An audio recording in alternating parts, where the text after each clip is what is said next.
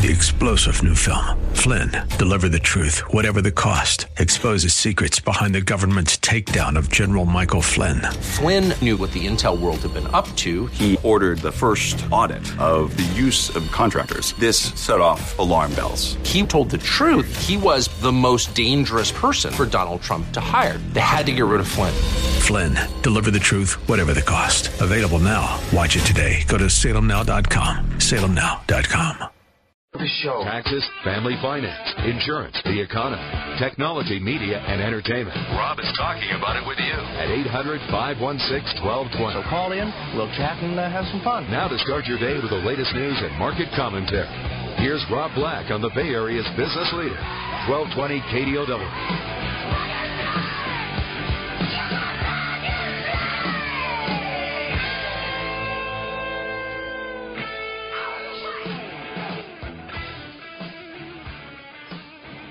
Welcome in, Rob Black and Your Money. I'm Rob Black, talking all things financial, money, investing, and more. Happy April 2nd.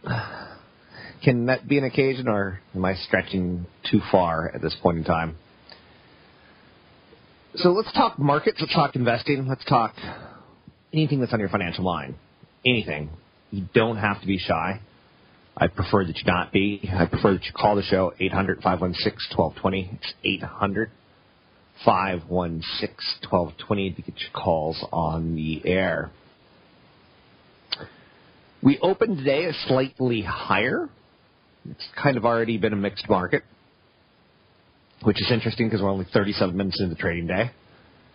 We see the S&P 500 up 1, the Dow up 11. The NASDAQ up 5, 10-year Treasury ticks a little bit closer to 3, telling us that there's some positive news in the market.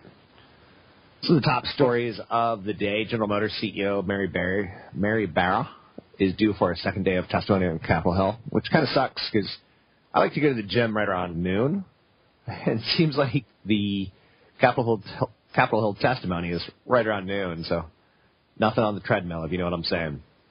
Except for Mary Barra, which, for the record, I guess she's easy on the eyes as far as female CEOs go.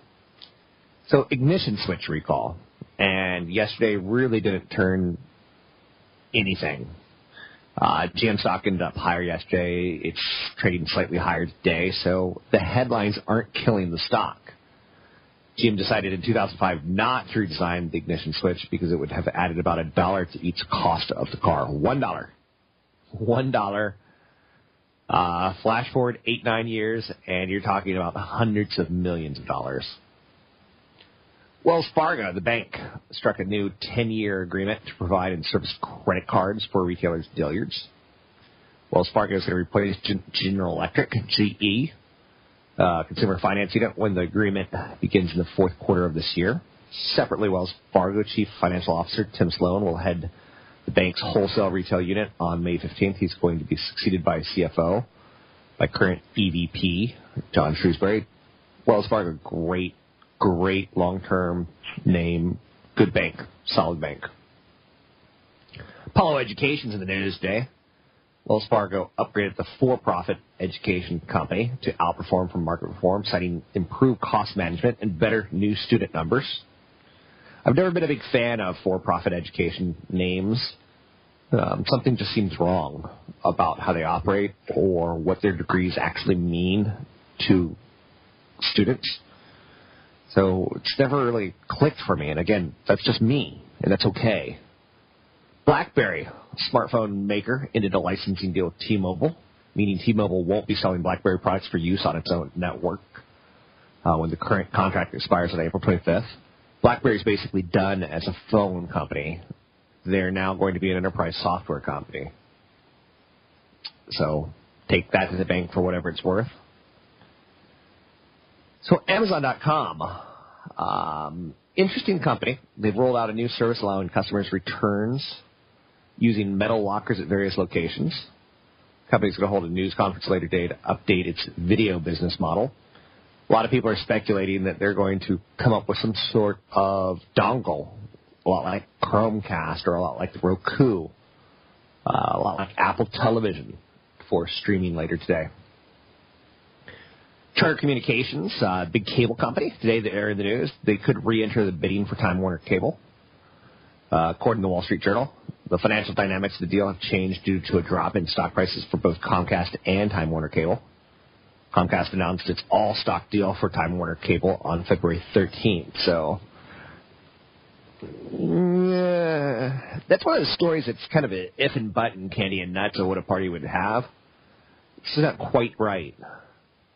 Microsoft is expected to unveil more about its future strategy for Windows today at its Build conference held in San Francisco, which I know, you know, we all know that there's something weird about Microsoft and as far as conferences go. It's like, okay, you're not Apple. Quit trying to be Apple.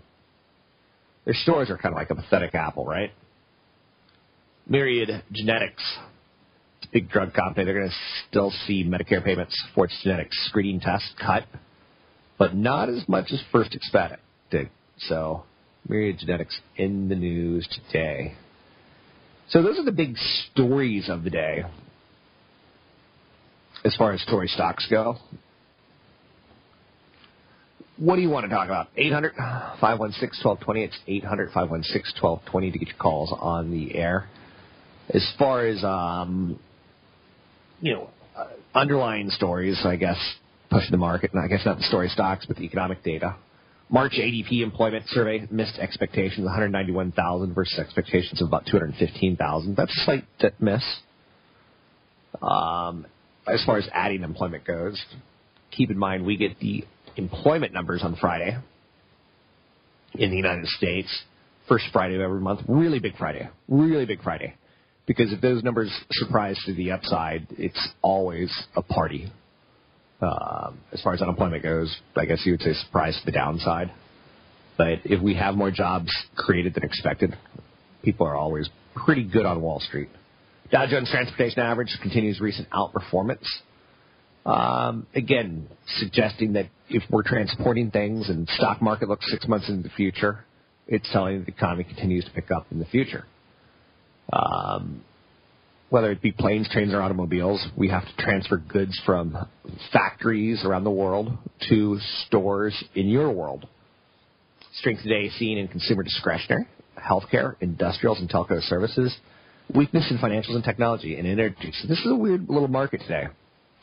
This is a market that's moving higher on value, but not necessarily higher on momentum. So GM to Chrysler sales accelerated ahead of 2013. The car numbers yesterday were pretty darn solid across the board. Freezing temperatures that kept car buyers off dealer lots in January and February gave way to warmer weather, and that warmer weather equaled you and I going out and picking up a car. Less snow and ice with some generous incentives helped propel auto sales to the best March in 7 years. Best March in 7 years. That's, again, you can look at the market and go, you're too overvalued. You just moved too far, too fast. I'm scared. Or you could say, we just had our best auto month in 7 years, and that goes a long way to our economy. A car is not a cheap purchase. A car is probably, 10, 15, 20% of your salary every month that you're servicing as far as costs go. It's up there. It's a big-ticket item. Sales are up 1.4% for the year as snow thaws in a lot of regions around the country. Dealers are moving the backlog of inventory off lots with discounts. So that whether it be Ford, Toyota, Nissan, Chrysler, they all topped expectations. GM also has a horrible recall in the news, and they're still doing okay. So, and when I say they've got a horrible PR nightmare, 7 million recalls, 13 deaths, 2.6 million linked to those 13 deaths. It's not a good situation. I'm Rob Black, talking all things financial. I do have an event coming up, which I do kind of want to start talking about at some point. It's going to be a Money 101 type scenario. It's coming up in about 3 weeks from now. You can always find out more about my seminars coming up. Next one is in Burlingame at robblack.com. It's robblack.com. We'll take a break here. We'll be right back. You're listening to Rob Black, Your Money. I'm Rob Black.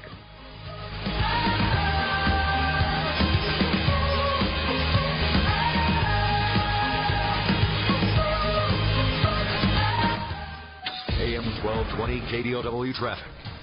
Berg Market Minute.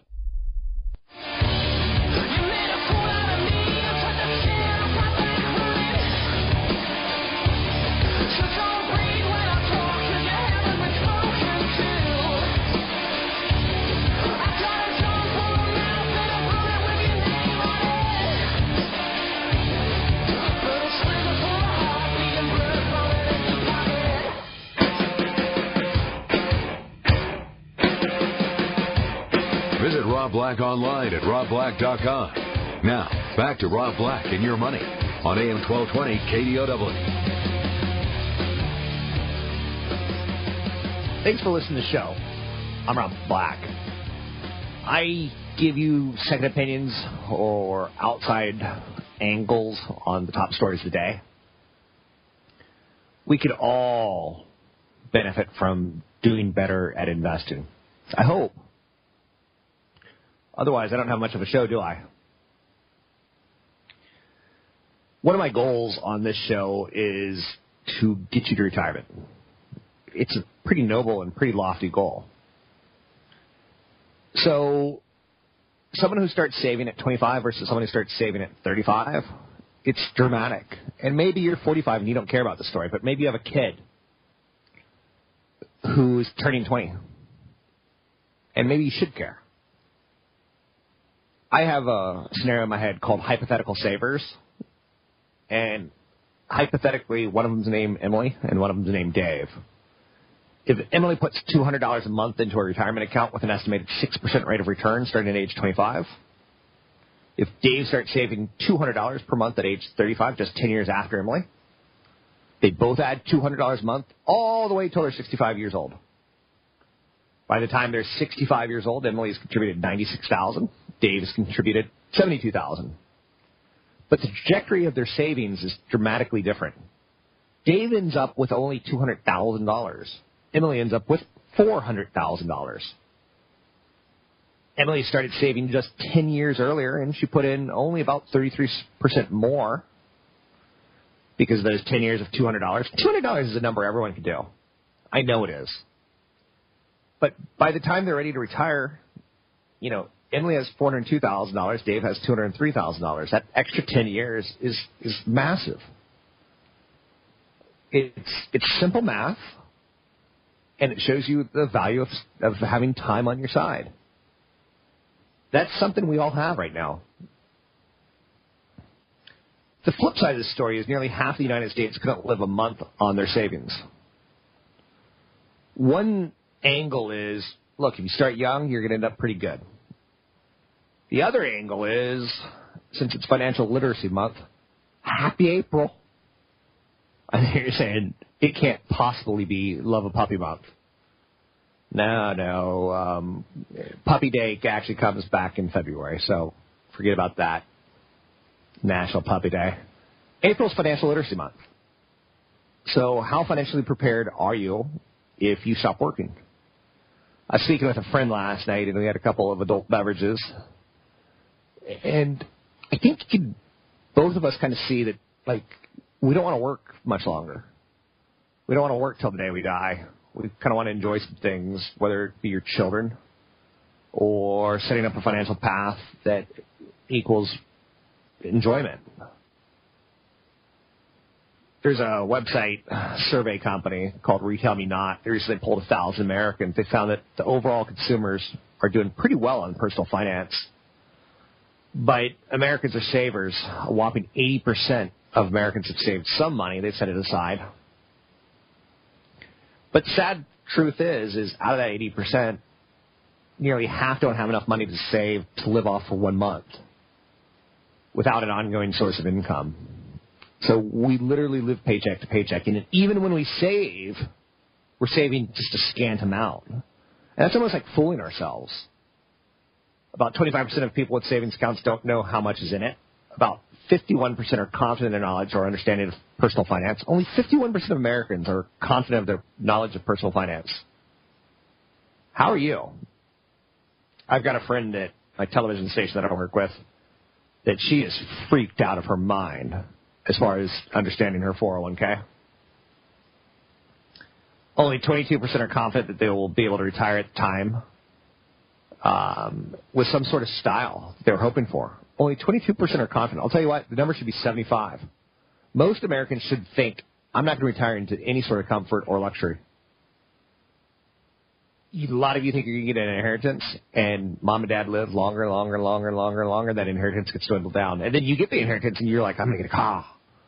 So instead of putting it towards your retirement, you're doing the exact wrong thing with it. So save is, the mantra of the day. cutting back on a few little luxuries here or there, whether it be a car wash or a manicure, whether it's prime time cable channels, you have to save more and you have to funnel more into that retirement angle. I think shopping smart is something that most people don't do. Most people don't price compare. I want to go on a vacation, and, first thing I did was I got a price from the hotel that I wanted to stay at. Because they offer, packages with flights. And, after that, I need to go to Expedia. I need to go to Travelocity. I need to go to Kayak. I need to, make sure that that's the lowest price possible. I do. You do. I think one of the mistakes that people make is, again, not only do we not save, not only do we not shop smart, but another mistake we make is we don't keep track. So there's a good website, mint.com. It keeps track of your accounts. You can achieve savings goals. You could pay off big debt. It's not the smartest website ever. And when you're professionally tied to a CFP, you're going to start using something called eMoney. And I highly recommend it. It's a great way of seeing where all your money is, what all your costs are. And I think it's tight.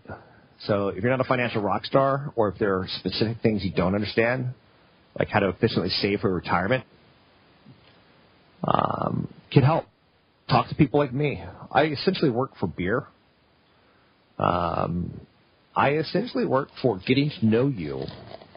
So how's that for a better, more politically correct answer? Start young. There's some clever piggy banks out there, like the Money Savvy Pig. It's $25 at Amazon.com.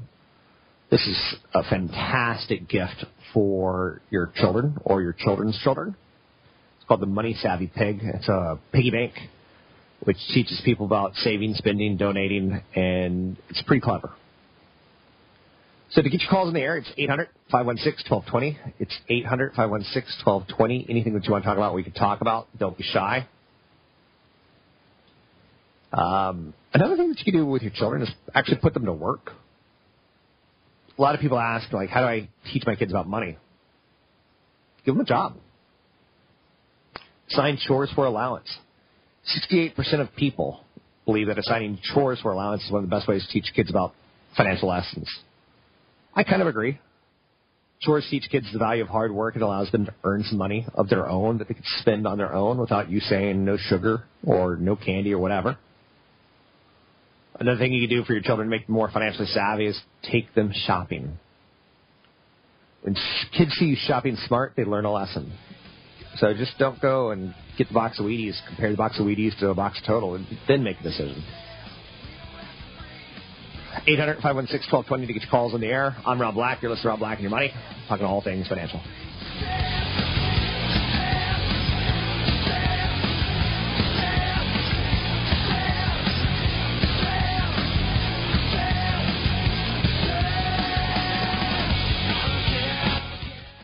AM 1220 KDOW traffic.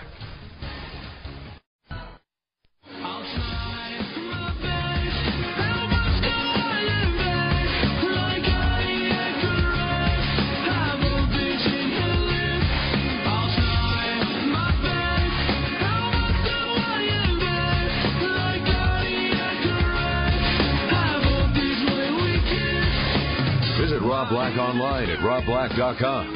Now, back to Rob Black and Your Money on AM 1220 KDOW.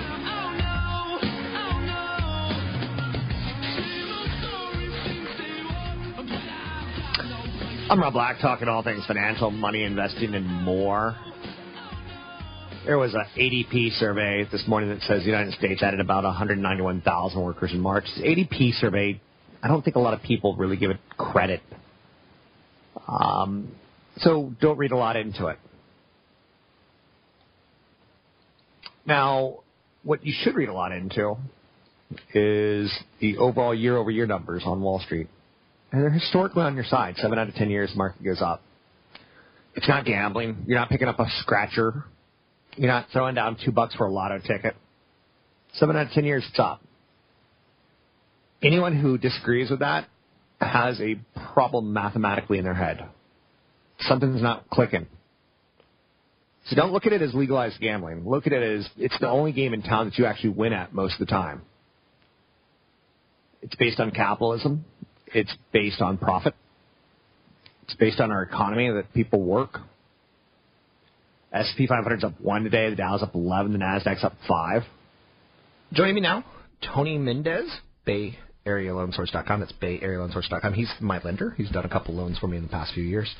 I bring that up because I trust him. I bring that up because I think you can trust him. He does a great job of packaging scenarios for you and showing you your options. Whether I definitely don't want a 7-year one arm, I want a 30-year, he'll show you the 30, the 15, and the 7-1 because that's his job, to show you your options.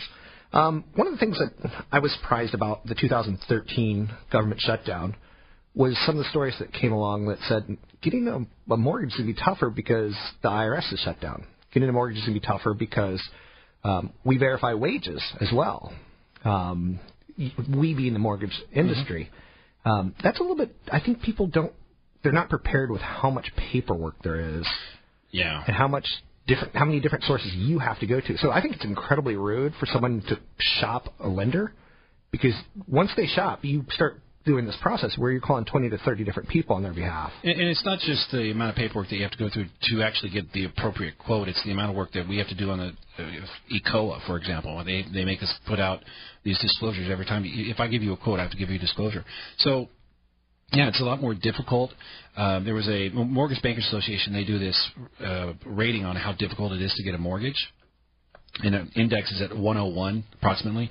They estimated that back in 2006, 2007, at the peak of the real estate market back then, it would have been at 800. So that's how much harder it's gotten, higher number being easier. And it's going down. So we're going to see a lot more difficult guidelines come up. We have the lenders that are implementing this year already some of the qualified mortgage rules that are coming up in 2014 January, which we expect to be fully implemented by then and expected for lenders to follow these rules.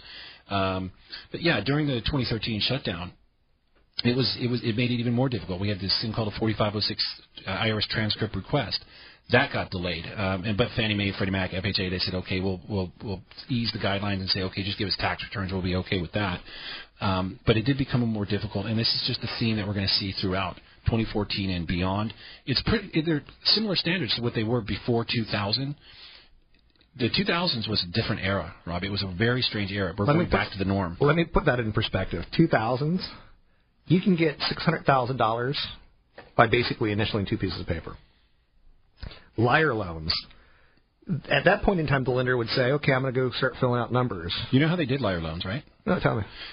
So you give them your type of work, and they would go to this website, and it would have this graph. It says if you've been in it this long, you get paid this much, and then it goes like that. And they pick the highest number, and they use that as your income. Okay. So stated income loan. Was it ever so egregious? Like, liar loans were good for, like, football players who, they don't care. They just want to get the money.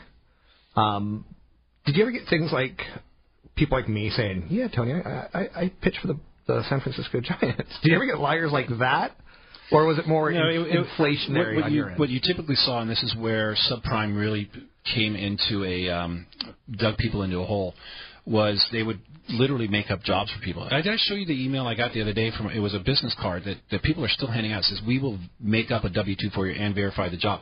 So it was essentially like that. They were making up jobs. They were just doing what they call verbal verifications.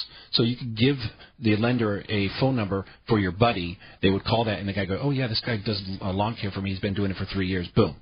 There's your income. Yeah. And those are liar loans. Those are stated income loans, and it was very, very, very skeptical. I mean, it just made so many more people qualify for home loans. It drove home prices up. It was the first thing that I saw when I came to California is that why would people get teaser? Not only that, you could get teaser loans that start 1%, NEGAM loans, and you could go up to 100% financing. It was crazy. Okay, so how do you prepare somebody? Because I freak out every time I do a loan. Whenever I buy a house, I pay someone to sign for me.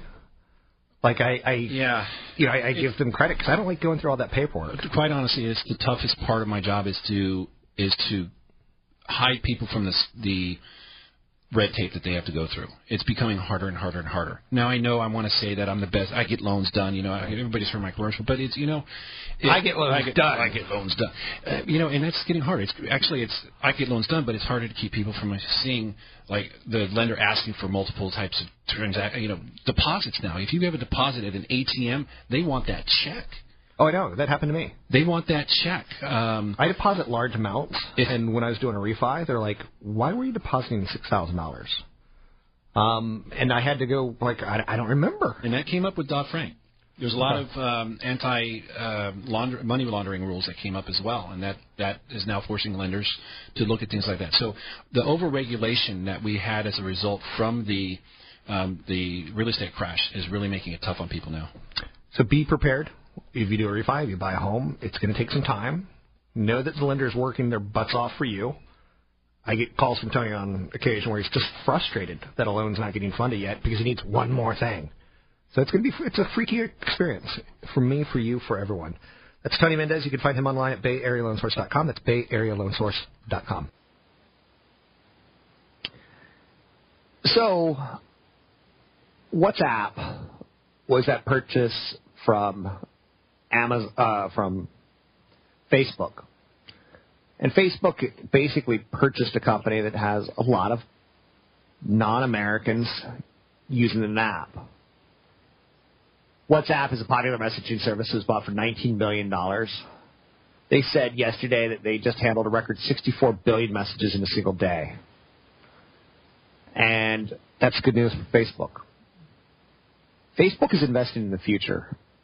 There's a lot of money to be made right now from Americans on our fat tushes as we sit at our desktops. There's a lot of money to be made off our cell phones. But where the wealth is in the rest of the world, there's not, well, where the wealth is, where the people are that use the Internet, in the rest of the world, not so much. And that's what WhatsApp's all about. Tech sector was weighed down today, ultimately by shares of Cisco. JP Morgan analyst Rod Hall reiterated an underweight rating, telling clients in a note the tech giant will continue to weigh on the overall performance of Cisco. There's not much more in that note, which is unfortunate because it's not saying like, well, it's telco equipment, it's router equipment, it's internally too bloated scenario. There's not a lot there. Amazon today announced that you will be able to return goods via a physical locker. You might have seen their physical lockers. They have them at some 7-Elevens that I've been in. So it helps address a problem for Amazon, as a third of all online purchases are eventually returned. A third of all online purchases are eventually returned. That's a lot. Who knew? It's costly for merchants that in some cases pay for shipping in both directions. Packaging and shipping orders is a major expense for Amazon. The company's been on a warehouse building frenzy, constructing facilities close to urban centers to speed delivery times. Amazon spent $8.5 billion on fulfillment in 2013, up from $6.4 billion the year earlier. So they've been installing these, I would almost call them urban lockers. And it puts packages in one of the few cabinets in the locker and sends the customer a code to open it, usually giving them 2 or 3 days to do so. For returns, Amazon will send a code to open a specific cabinet where you can leave your merchandise for UPS or other carriers to retrieve. Interesting. UPS now is getting into the business, or the UPS man is now getting into the business of repackaging your goods and resending them. But that's smart of Amazon to do. They see it as one of their bottlenecks. They see it as one of their problems. Now, later today, we expect Amazon to unveil its own streaming video device at an event in New York. Streaming video product in the works. The device is said to plug into television's HDMI port and allow direct access to the company's Prime Instant Video service. Very similar to Google's Chromecast. It's expected very much so on the same page. Just getting in more TVs is the idea. Calls in the air, it's 800-516-1220. It's 800-516-1220. Anything you want to talk about, we could talk about.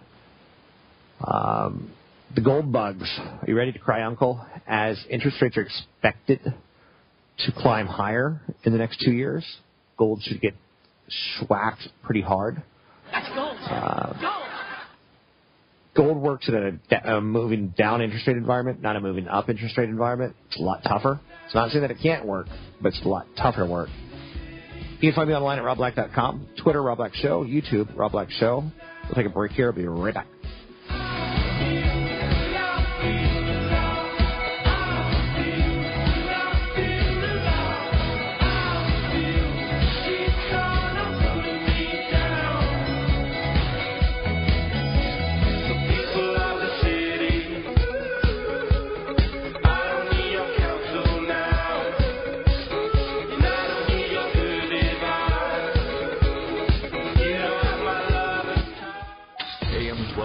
KDOW traffic. Our radio station.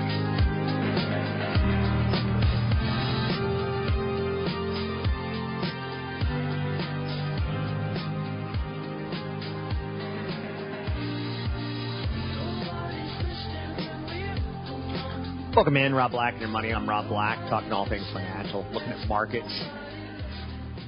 The ADP employment survey missed expectations. Came in at 191,000 versus expectations of 215,000. The Dow Jones Transportation Average is continuing the outperformance. There's financial market excitement. We're at record highs. Yesterday, the auto numbers came out, and they were pretty good, and that helped propel us to record highs on the market. Are you partying? Is it good? Is it great? Are you with me? You should be. S&P 500's up 1 today. The numbers aren't even that important.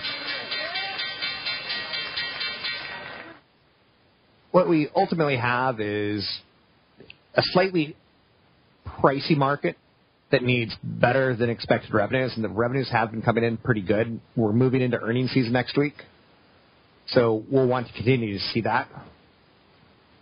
I would say the big negative on the market right now is there's just a boatload of IPOs.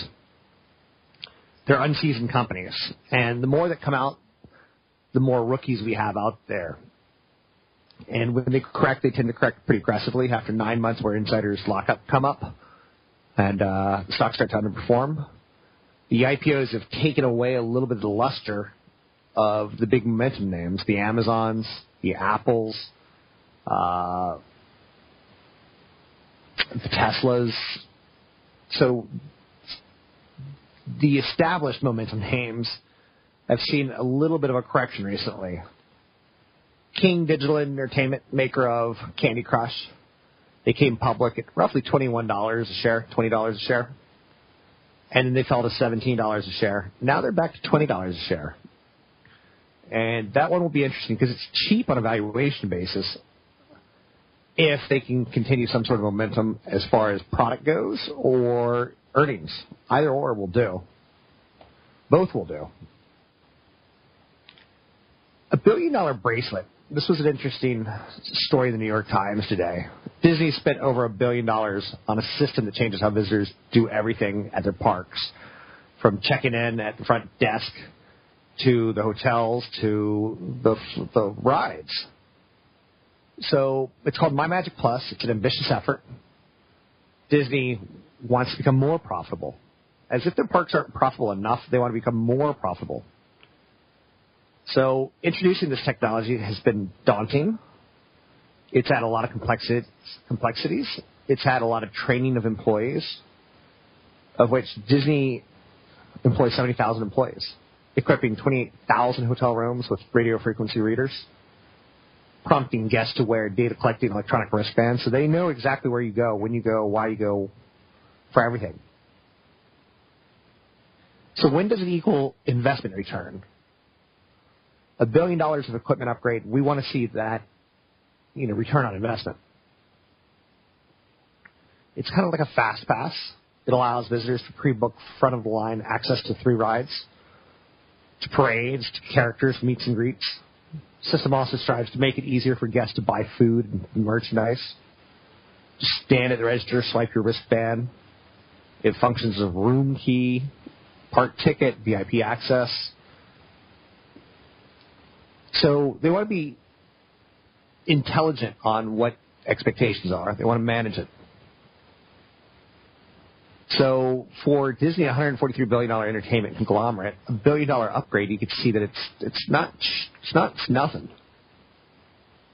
It's an important initiative for them, but based on their sheer scale, it's been, like I said, daunting. And you throw in a bumpy economy, and it's been a little bit more. But if Disney gets right, that little smart van technology will ripple through the whole leisure industry, to other parks, to other zoos, to museums, to Vegas resorts. So Disney's set to name a new CEO in 2016. I don't want Michael Iger to leave. I think Disney's been a really, really great, well-run franchise for the last 6 years. But when this technology rolls out, again, we won't know immediately if it's a win-win. Robert Iger, by the way, he said, be patient. This is a very new product, and we're not going to even come close to quantifying it for quite a while. 800-516-1220 to get your calls on the air. It's 800-516-1220 to get your calls on the air. One of the things about this market that I like a lot is kind of the new age of some things coming to fruition. The age of renewables is upon us. A lot of people are starting to see renewable energy as real. The levelized cost of energy, primarily solar and wind, costs continue to decline, and they're getting increasingly competitive with natural gas peakers. Natural gas peakers are natural gas plants that turn on during periods of high demand. So solar module cost declines thanks to Moore's laws. The outlook is for module cost to decline another 11% per year over the next 5 years, primarily driven by lower cost production. That should bode well for companies like Tesla. Polysilicon price declines, lower conversion factors and higher efficiencies, longer module lifespans. So you're starting to see the age of renewables start to become very, very competitive with the cheaper end of our energy spectrum. Anyhow, I'm comfortable with this bull market. It's got 1-2 years left in it if revenues and jobs continue to stay solid. We'll pay attention to that and more. You can find me online at robblack.com. It's robblack.com. You can find me on Twitter, Rob Black Show, YouTube, Rob Black Show.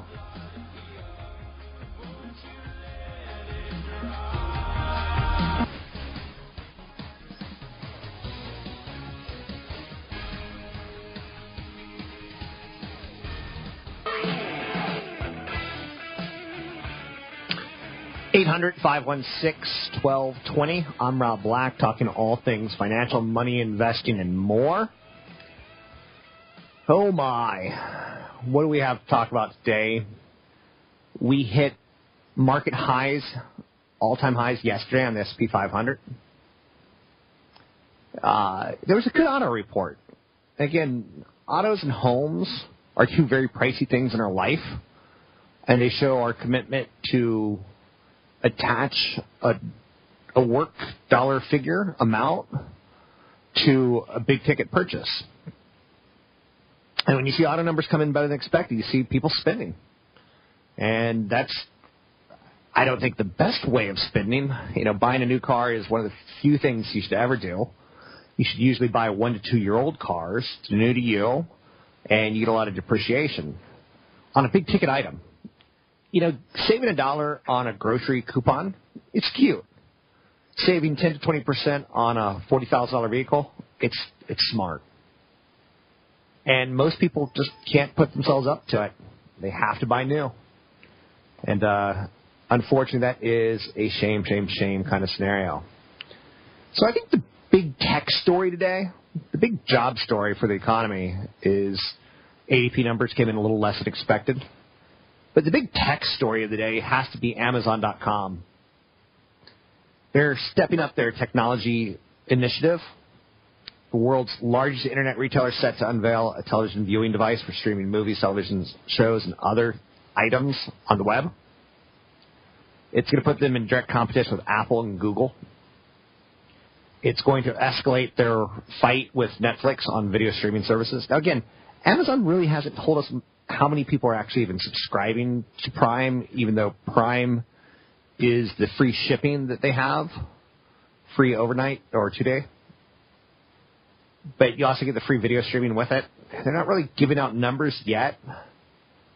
So is Amazon a retailer or is Amazon a Netflix? They're both. Is Google a search engine or are they a cable company? They're both. So there's kind of a convergence going on here into other industries.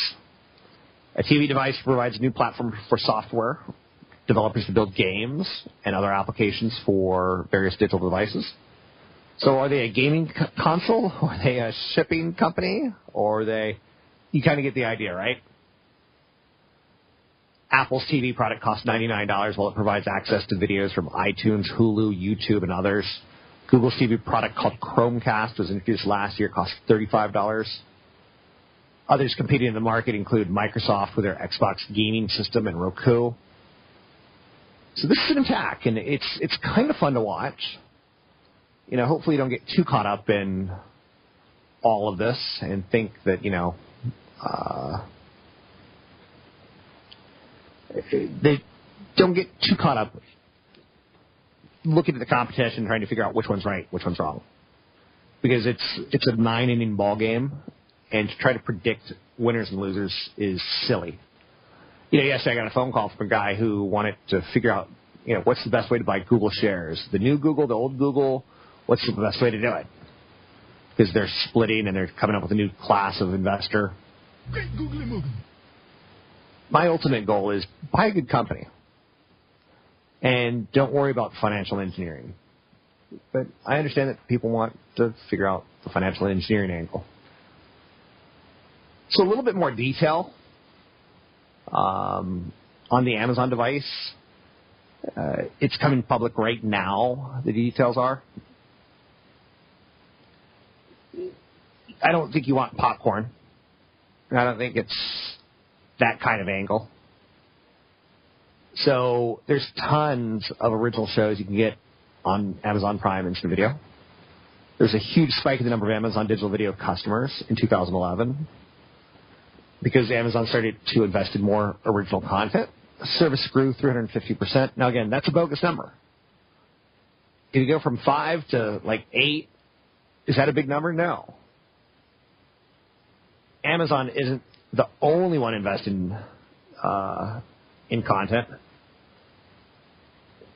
So Hulu and Netflix are as well, which is interesting because the traditional barriers to be a broadcast television network was expensive licenses that you had to have to broadcast, and they invested in content. Now there's no expensive licenses if you're Hulu or Netflix or Amazon. They're just streaming it to your television. One big problem on all of the content devices right now is search. So these television streaming products, if you have them, you have to use some sort of wand, i.e. remote control, and go, like for instance, you're looking up Gilligan's Island, you have to go search, I, to search, move, cursor, move, cursor, L. So it's one letter at a time, and that's got people kind of laggy, kind of unhappy with it. So Amazon's introducing a device that's going to be better, in their opinion. So they're trying to come up with a product for television that kind of gets rid of that bad performance. The closed ecosystem of Apple versus Roku, it's pretty different. And, for instance, there's a digital media company that I want to work with that they are on Roku devices, but they're not on Apple devices yet. So one of the problems with Xbox, you can't access your Netflix account unless you have a $60 service for the Xbox subscription service. Why can't you watch Amazon Prime shows with your Apple TV? Amazon is trying to say, look, we're going to invent and simplify. So they want to have that missionary status, how it brings customer innovation and great service together. Amazon says it's striving for technology that provides great service that feels seamless. Its new living room product will be simple enough that you can easily sit back and relax. Introducing Amazon Fire TV. It's a box, folks. So now we got the Amazon Fire Kindle. Now we got the Amazon Fire TV device. I'm not going to jump up and down for this one, am I? Probably not. Anyhow, that's the big tech story of the day. You're listening to Rob Black and Your Money. I'm Rob Black, talking all things financial, money, investing, and more. You know, whether we have up markets or down markets on anybody basis isn't that important. We are at record highs in the S&P 500. That's kind of important for people. Just note that you're buying at all-time highs. Makes things a little bit more expensive, makes things a little bit more, you might make a mistake, and that's okay. To get your calls in the air, it's 800-516-1220. It's 800-516-1220. Anything you want to talk about, we can talk about. Money, investing, and more.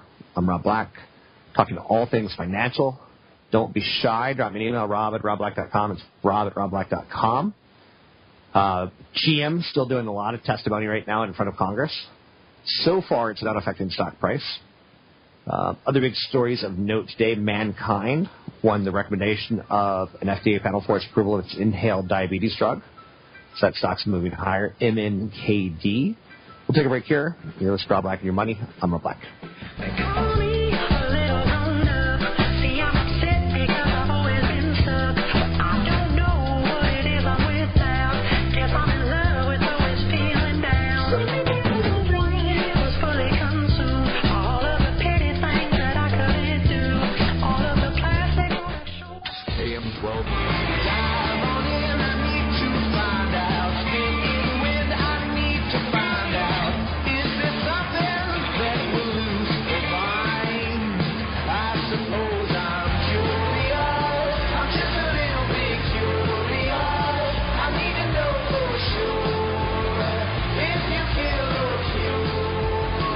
You're listening to Rob Black and Your Money on AM 1220 KDOW.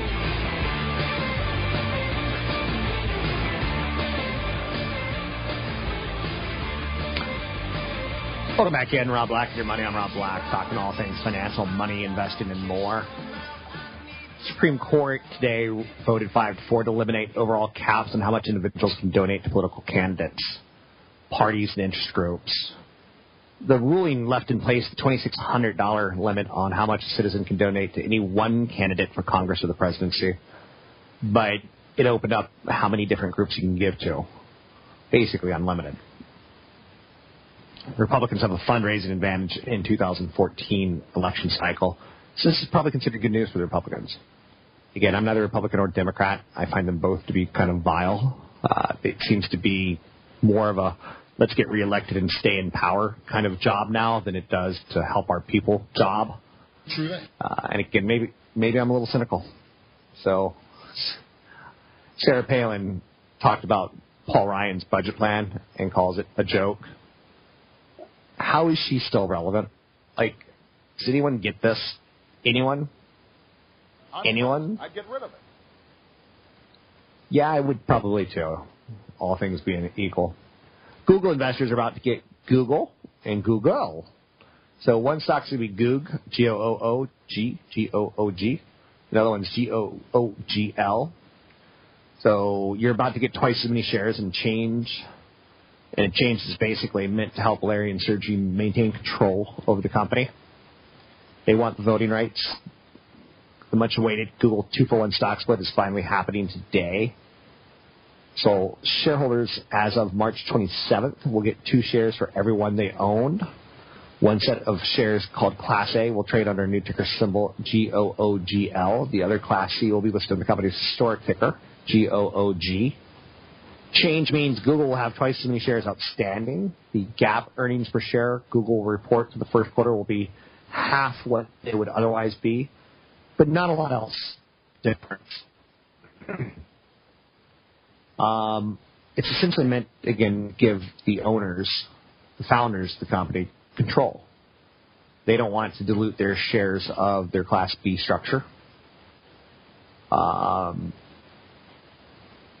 They couldn't do a big deal before using stock because it changes the voting rights. Now they've got a mechanism where they can use their paper for deals and not lose majority voting rights. So you're about to see Google probably go on maybe an acquisition spree. It will be interesting to watch. S&P 500 hits a new record. Yay! Pop open the champagne. Or not. Probably not, right? It's not that impressive. The Target breach, the data breach, I think it's fair that I say just the Target data breach and everyone knows what I'm talking about. 40 million consumers were exposed. An enormous payment card fraud. It really drew the attention to the looming payment card system. And we need to move towards the chip card standard over the next 5 years. It's called EMV. To be the most recognizable as a chip on credit and debit cards that works as an embedded microprocessor. It was created by Europay, Visa, and MasterCard. And that's why it's called EMV. The U.S. is going to adopt this. It's time. We were staying with the cheap old technology as long as we could until a massive data breach hit. In 2013, fraud in the U.S. cost $6.8 billion. It accounted for 51% of global card fraud losses. That amount is completely out of proportion to the U.S. We dominate global fraud versus the rest of the world. So the cost of implementing EMV is going to be about $11 billion. Keep in mind, fraud out of pocket cost us $6.8 billion. So in 2 years, it'll more than pay for itself. The benefits of EMV will not be distributed evenly across the payments industry. Fraud perpetrated with counterfeit cards will decrease because EMV cards are more difficult to copy. But that will lead to a spike of card-not-present fraud as criminals move to different channels, particularly online transactions. So this will be a big threat, and again, it tells you that you need to up your cybersecurity. There's a great deal of uncertainty about the variant of chip card transactions and exactly how it breaks out, but it's out there. So you're going to start seeing some key deadlines for networks to switch, a little bit of pressure. And again, I don't think there's any way out of this one. I think it has to happen. Some other stories of note. Amazon's announcing that live streaming device for your TV. Not super excited by that, but okay. I guess we continue to change the way we consume media. Retail is continuing a major shift. I think it's important to always grasp that things change and that you should be okay with that. Are we going to the supermarket or are we going to malls? Are we getting stuff online? The old retail model is dying. The old retail model of like Kmart, a Walmart, it's struggling. Waiting in line is struggling. Now people want fast. Hundreds of retail stores are closing. For instance, Barnes & Noble, between 2011 and 2021, they're going to close 226 stores. By the end of 2015, Staples is going to close 225. GameStop's going to close 200 stores. Gap shutting down 189 stores. Abercrombie & Fitch shutting down 180. Aeropostale 175. These are all pretty big numbers. Do you kind of see that? Offline sales growth is continuing to decline offline for retailers because store sales are tanking. Holiday quarters have been terrible for physical retail as far as trends go. So foot traffic is going down during the holidays. Where are shoppers going? They're going to Zulily, they're going to Overstock, Amazon, Blue Nile, Snapdeal, JD.com, Alibaba, eBay, Wayfair. They're going online. For everything from media, sporting goods, hobby, furniture, electronics, appliances, clothing, accessories. So we're in a pretty profound shift from physical to digital retail. And it's not stopping. So your idea of opening up a new retail store may not be your best idea. Just because it's a general trend. 1 in 20 retail dollars is already online. And that dollar continues to grow. You can find me on Twitter, Rob Black Show, YouTube, Rob Black Show. Find me online at robblack.com.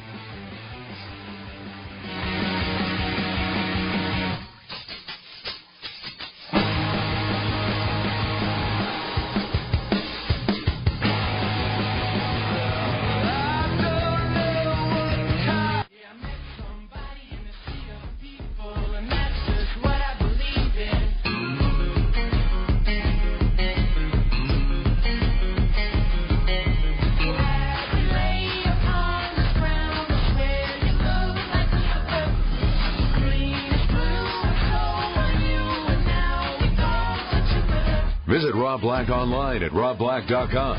Now, back to Rob Black and Your Money on AM 1220 KDOW.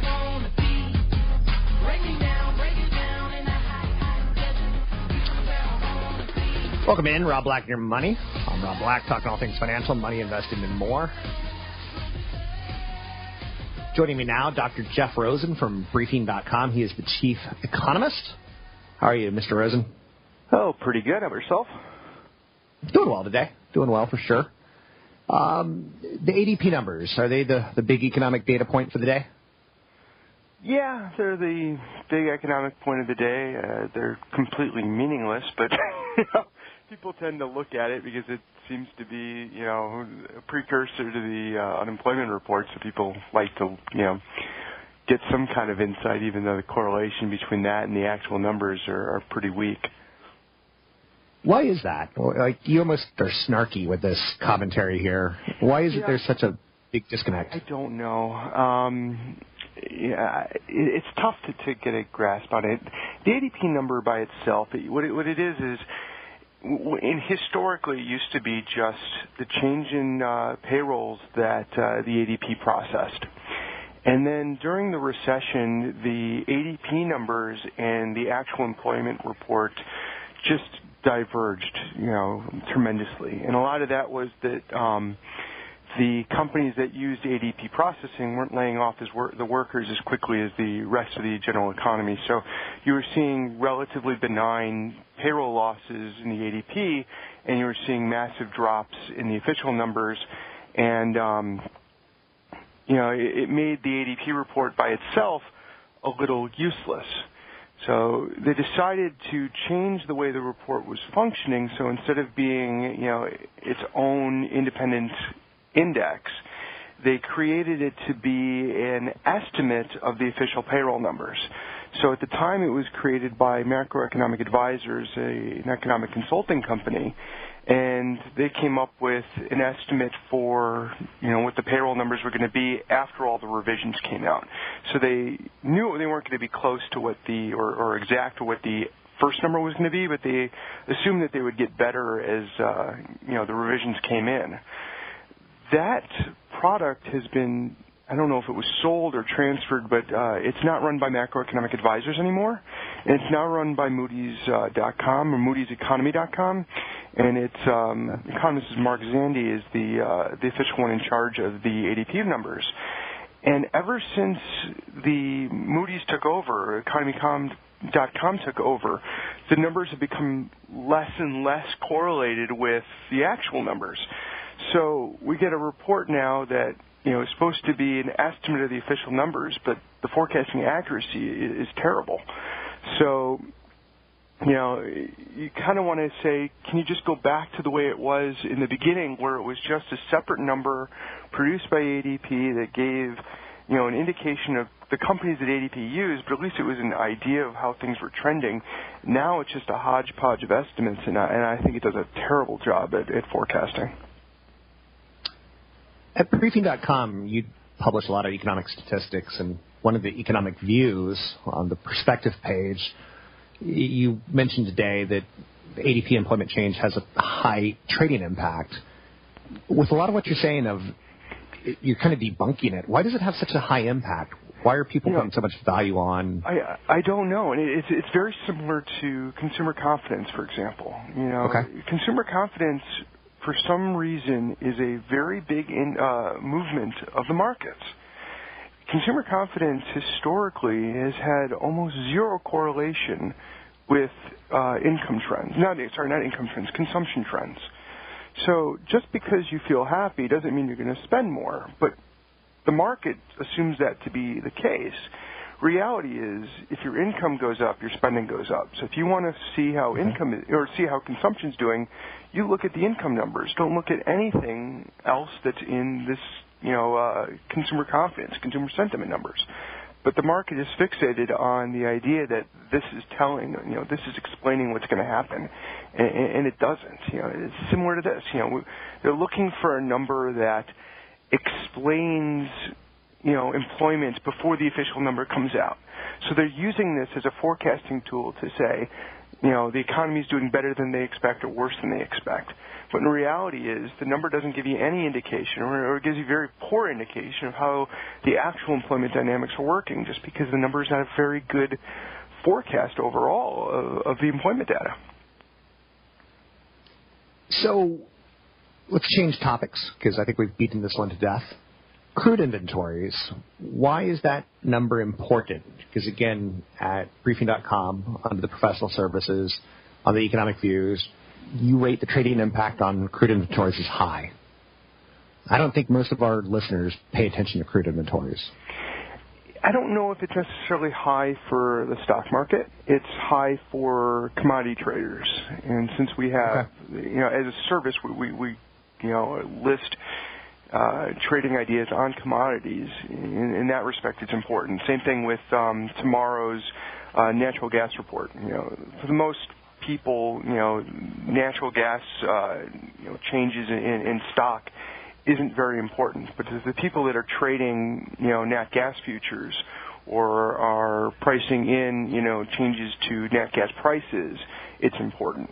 So in that respect, it's kind of a segmented system, area in our own service, but we don't have a way of, specifying that these are good for commodities people, these are good for bonds people, these are good for stock people.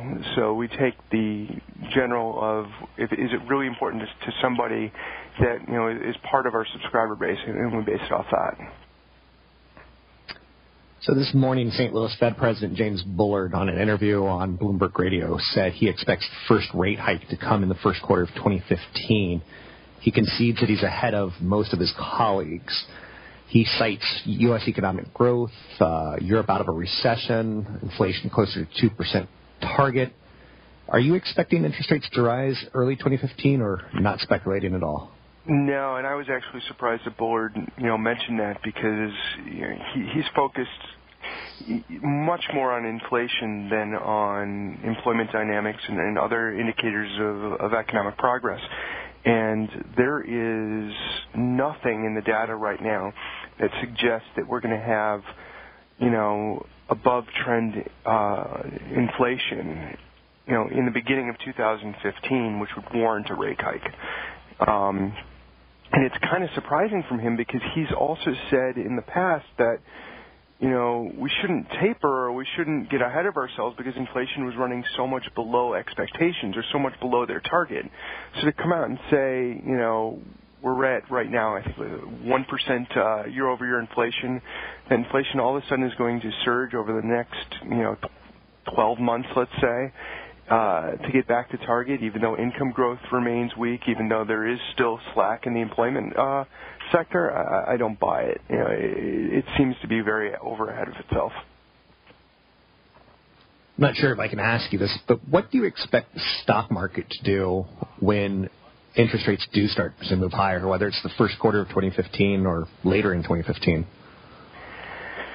I don't know. I think that it all depends on what the economic situation is. I mean, if we're realistically at 3.5% GDP growth and the rate goes up, I don't see the stock market being, negatively impacted. If we're at 2% GDP, like we've been at, for the last few years, and the Fed decides, okay, now we're going to start, raising rates, basically they're telling, everybody that, don't expect 3% GDP anymore. 2% is about what it is. And if this is our potential growth pattern, take that into mind when you're buying and purchasing stocks, because the expectations for profits and income and revenues are vastly lower than what we've historically seen. Any expectations for Friday's jobs report? I'm at 185, based on where the claims numbers are. I think a number around 200 is plausible.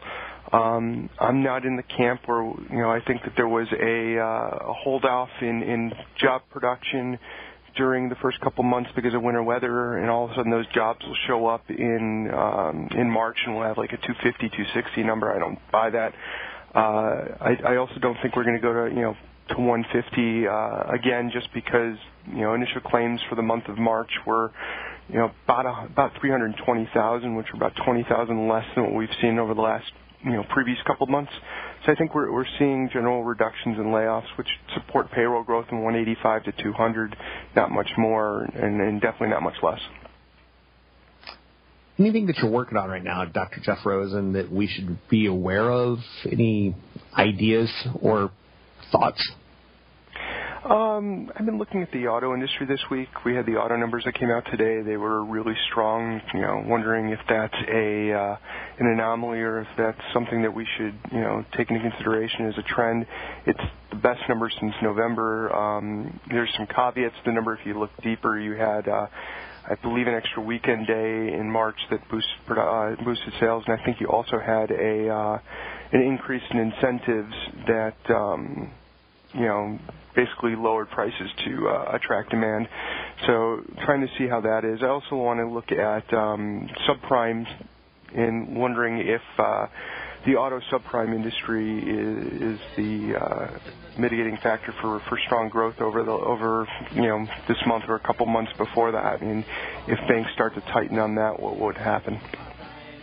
Thanks very much. Have a good day. It's Dr. Jeff Rosen with Briefing.com, an outstanding source of non-biased information tied towards the economies and world stock markets and much, much more. You can find out more at Briefing.com.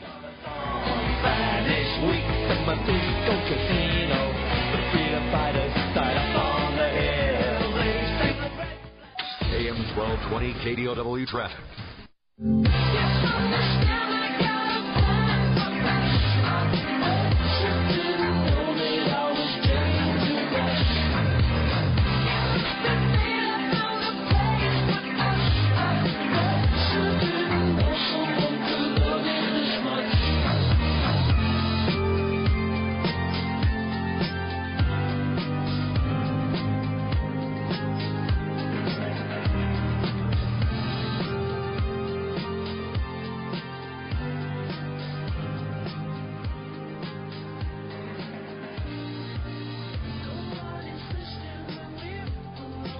Welcome in, Rob Black and Your Money. I'm Rob Black, talking all things financial, looking at markets. The ADP employment survey missed expectations, came in at 191,000 versus expectations of 215,000. The Dow Jones Transportation Average is continuing the outperformance. There's financial market excitement. We're at record highs. Yesterday, the auto numbers came out, and they were pretty good. And that helped propel us to record highs on the market. Are you partying? Is it good? Is it great? Are you with me? You should be. S&P 500's up 1 today. The numbers aren't even that important. What we ultimately have is a slightly pricey market that needs better than expected revenues, and the revenues have been coming in pretty good. We're moving into earnings season next week, so we'll want to continue to see that. I would say the big negative on the market right now is there's just a boatload of IPOs. They're unseasoned companies, and the more that come out, the more rookies we have out there.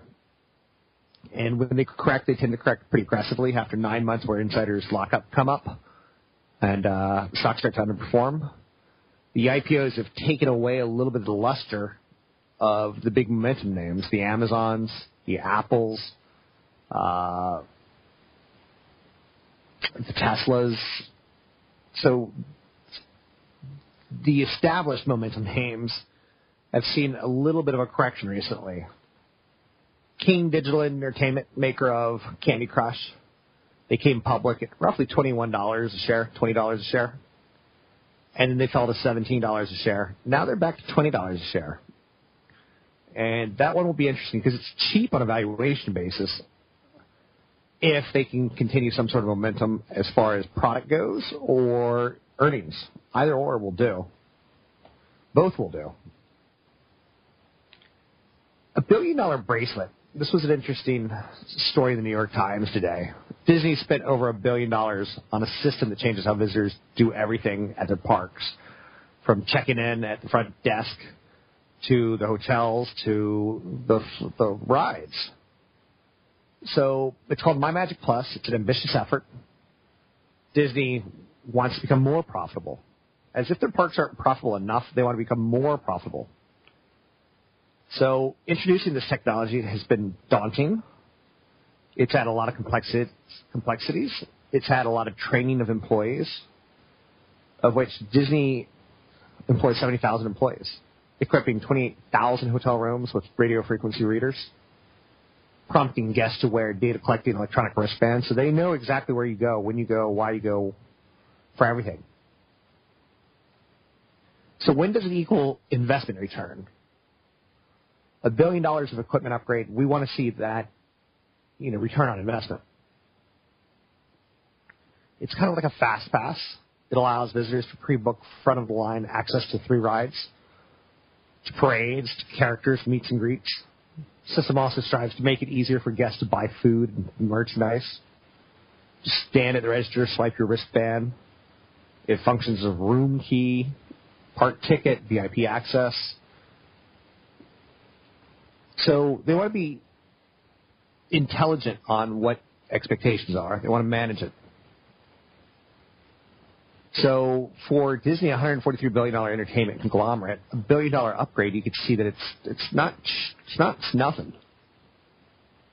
It's an important initiative for them, but based on their sheer scale, it's been, like I said, daunting.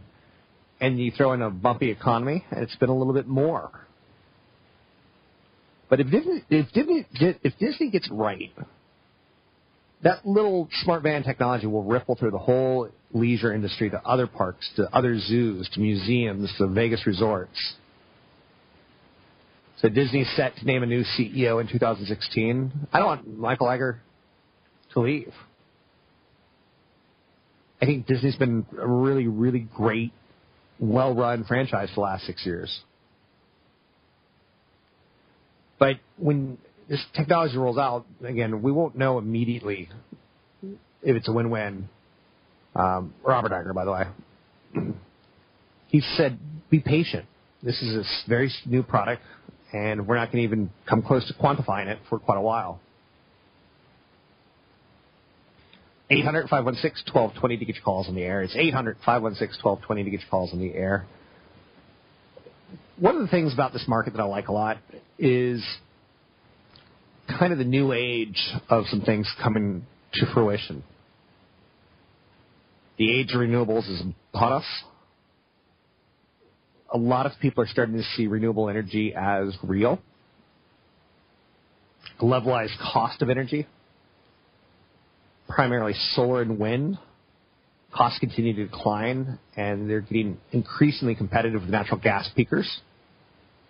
Natural gas peakers are natural gas plants that turn on during periods of high demand. So solar module cost declines thanks to Moore's laws. The outlook is for module cost to decline another 11% per year over the next 5 years, primarily driven by lower cost production. That should bode well for companies like Tesla. Polysilicon price declines, lower conversion factors and higher efficiencies, longer module lifespans. So you're starting to see the age renewables start to become very, very competitive with the cheaper end of our energy spectrum. Anyhow, I'm comfortable with this bull market. It's got 1-2 years left in it if revenues and jobs continue to stay solid. We'll pay attention to that and more. You can find me online at robblack.com, robblack.com. You can find me on Twitter, Rob Black Show, YouTube, Rob Black Show.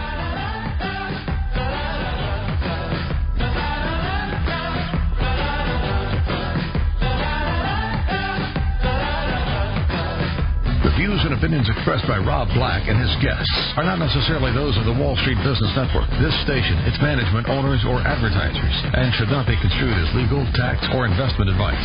Always consult with the appropriate advisor before making any investment or financial planning decision. Savvy investors know where to find the best. 3-star General Michael J. Flynn, head of the Pentagon Intelligence Agency, knew all the government's dirty secrets. He was one of the most respected generals in the military. Flynn knew what the intel world had been up to. He understood its funding. He ordered the first audit of the use of contractors. This set off alarm bells. The explosive new documentary, Flynn, Deliver the Truth, Whatever the Cost, uncovers the facts behind this scandal. Flynn told the truth. He was the most dangerous person for Donald Trump to hire. I find out the worst enemy that I'm going to face in my life is right here in America. They took my assessment and they wanted me to change it. And I was like, I'm not changing it. They had to get rid of Flynn.